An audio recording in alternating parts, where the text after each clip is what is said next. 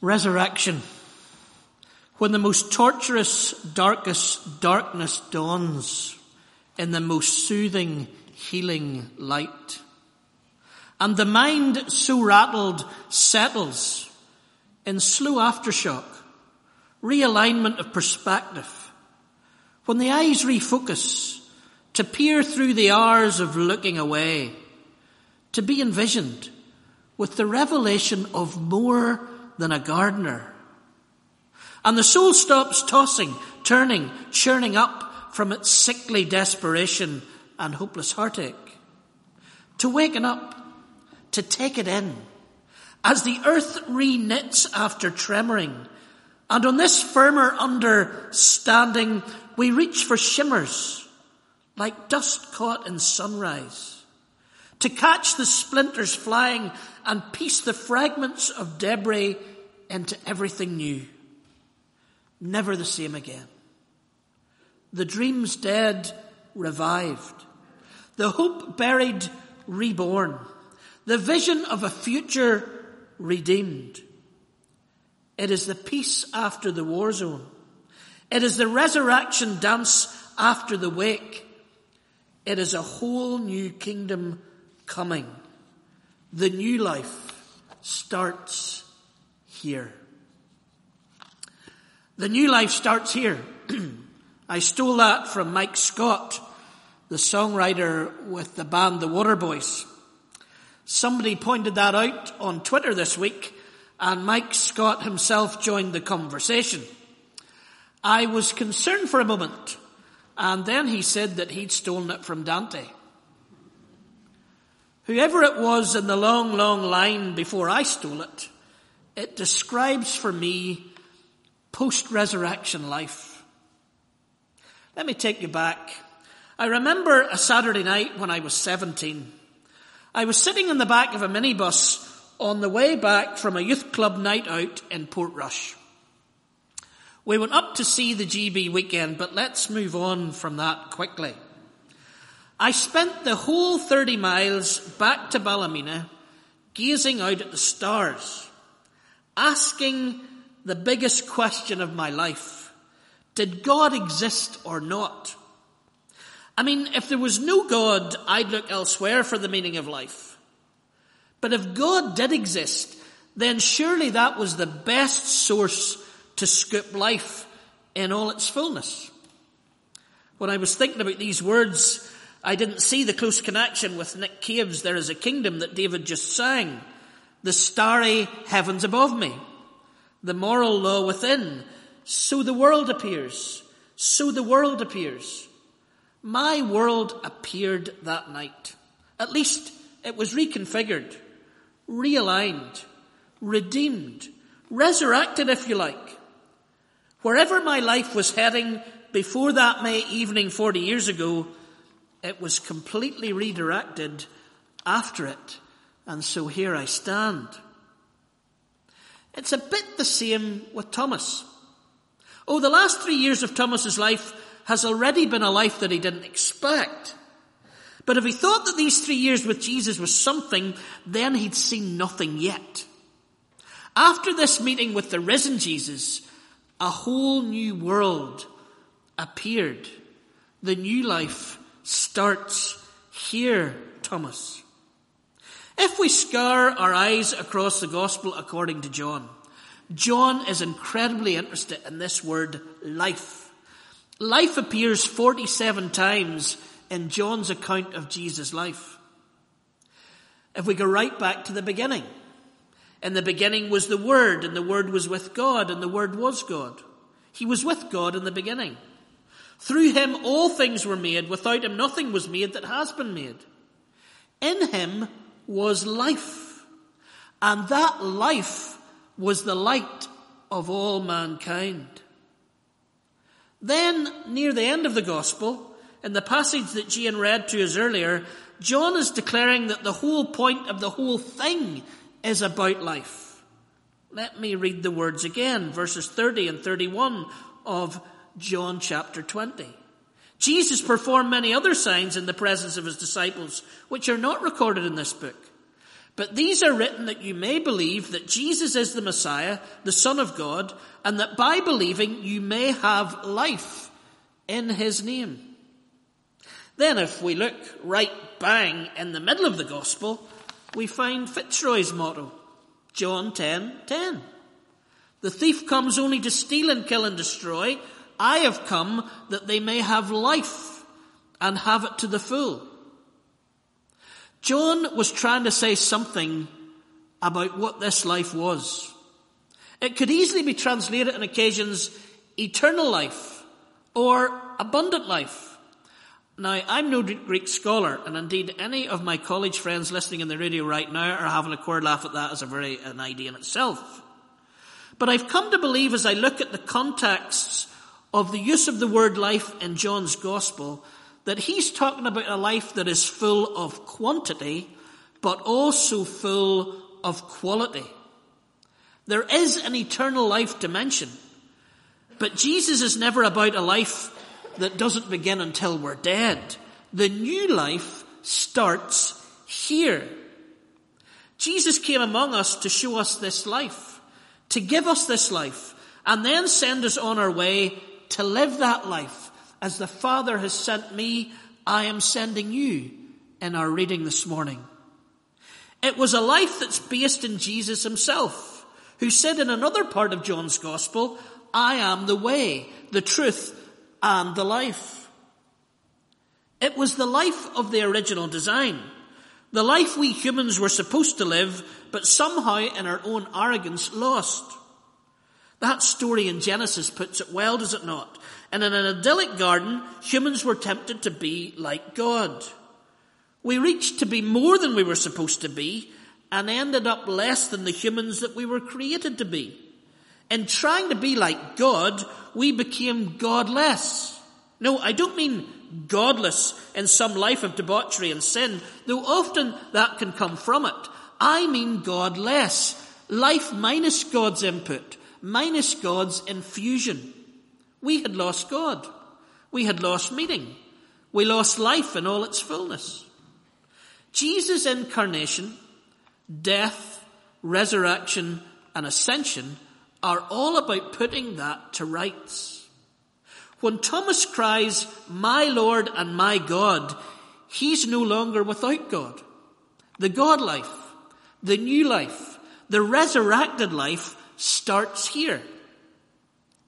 So maybe then this morning we need to ask ourselves, what does this life look like? And let us not look at it in some ethereal place. How does it look after the Easter that we've just had? The Christians murdered in Sri Lanka on Easter weekend, and Lyra McKee. Those are two but contemporary events that seem to fly in the face of all this Easter talk.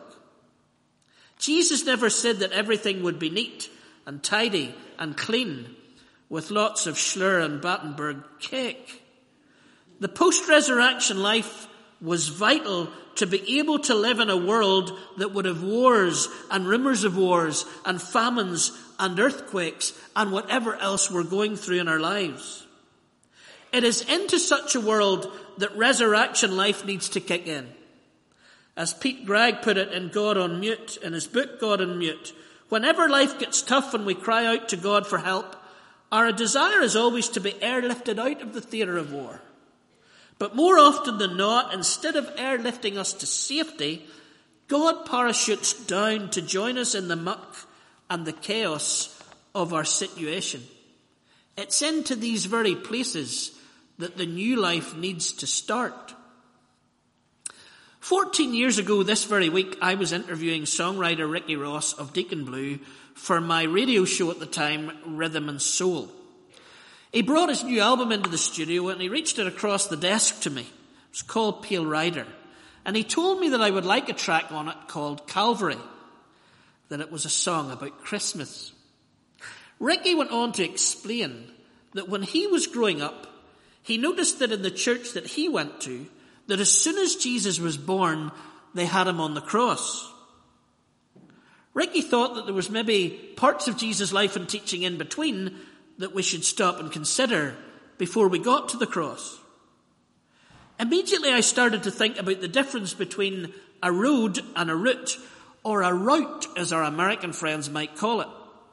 Novelist Milan Kundera says of roads and routes, a route differs from a road, not only because it's solely intended for vehicles, but also because it's merely a line that connects one point with the other. A route has no meaning in itself. Its meaning derives entirely from the 2 points that it connects. A road is a tribute to space. Every stretch of the road has meaning in itself, and it invites us to stop. I realize that if we have Jesus on a route to the cross, then we miss the road of his teaching and life. The destination, therefore, becomes meaningless, as we have no idea what to do when we get there. My take on it is that we have to follow Jesus, as the disciples were invited to do. As we follow Jesus down the roads of Galilee, Samaria, and Jerusalem, we can pick up all his insights, like fruit off a tree that we should put in the baskets of our souls. Well, what would go into the basket, I hear you ask? Well, all those lessons. The last will be first. Let's put it in the basket of our souls. Give up your life to find life. Put it in the basket. Store up treasure in heaven, not on earth. Pick that fruit. Wash each other's feet. Touch lepers. Eat with tax collectors. Befriend prostitutes. Sit down with Samaritan women. Love your God. Love your neighbor. Love your enemies. Baskets full. Then we can follow Jesus through the cross and out the other side of resurrection to live the fruit of that kind of life. The new life starts here. The resurrection life. How then should we live? Well, I think there are marks of this resurrection life. Let me give you 3 incredibly quickly. The resurrection life reimagines. Jesus asks us to pray on earth as it is in heaven. Now that takes some imagining, but that's what we need to be about. Secondly, grace interrupts. When you do this to the least of these, Jesus said, you do it to me. When we serve those who don't deserve to be served, when we love the marginalized, then we bring grace interruption, unmerited favor, God-like love. And the third one is hope breathe.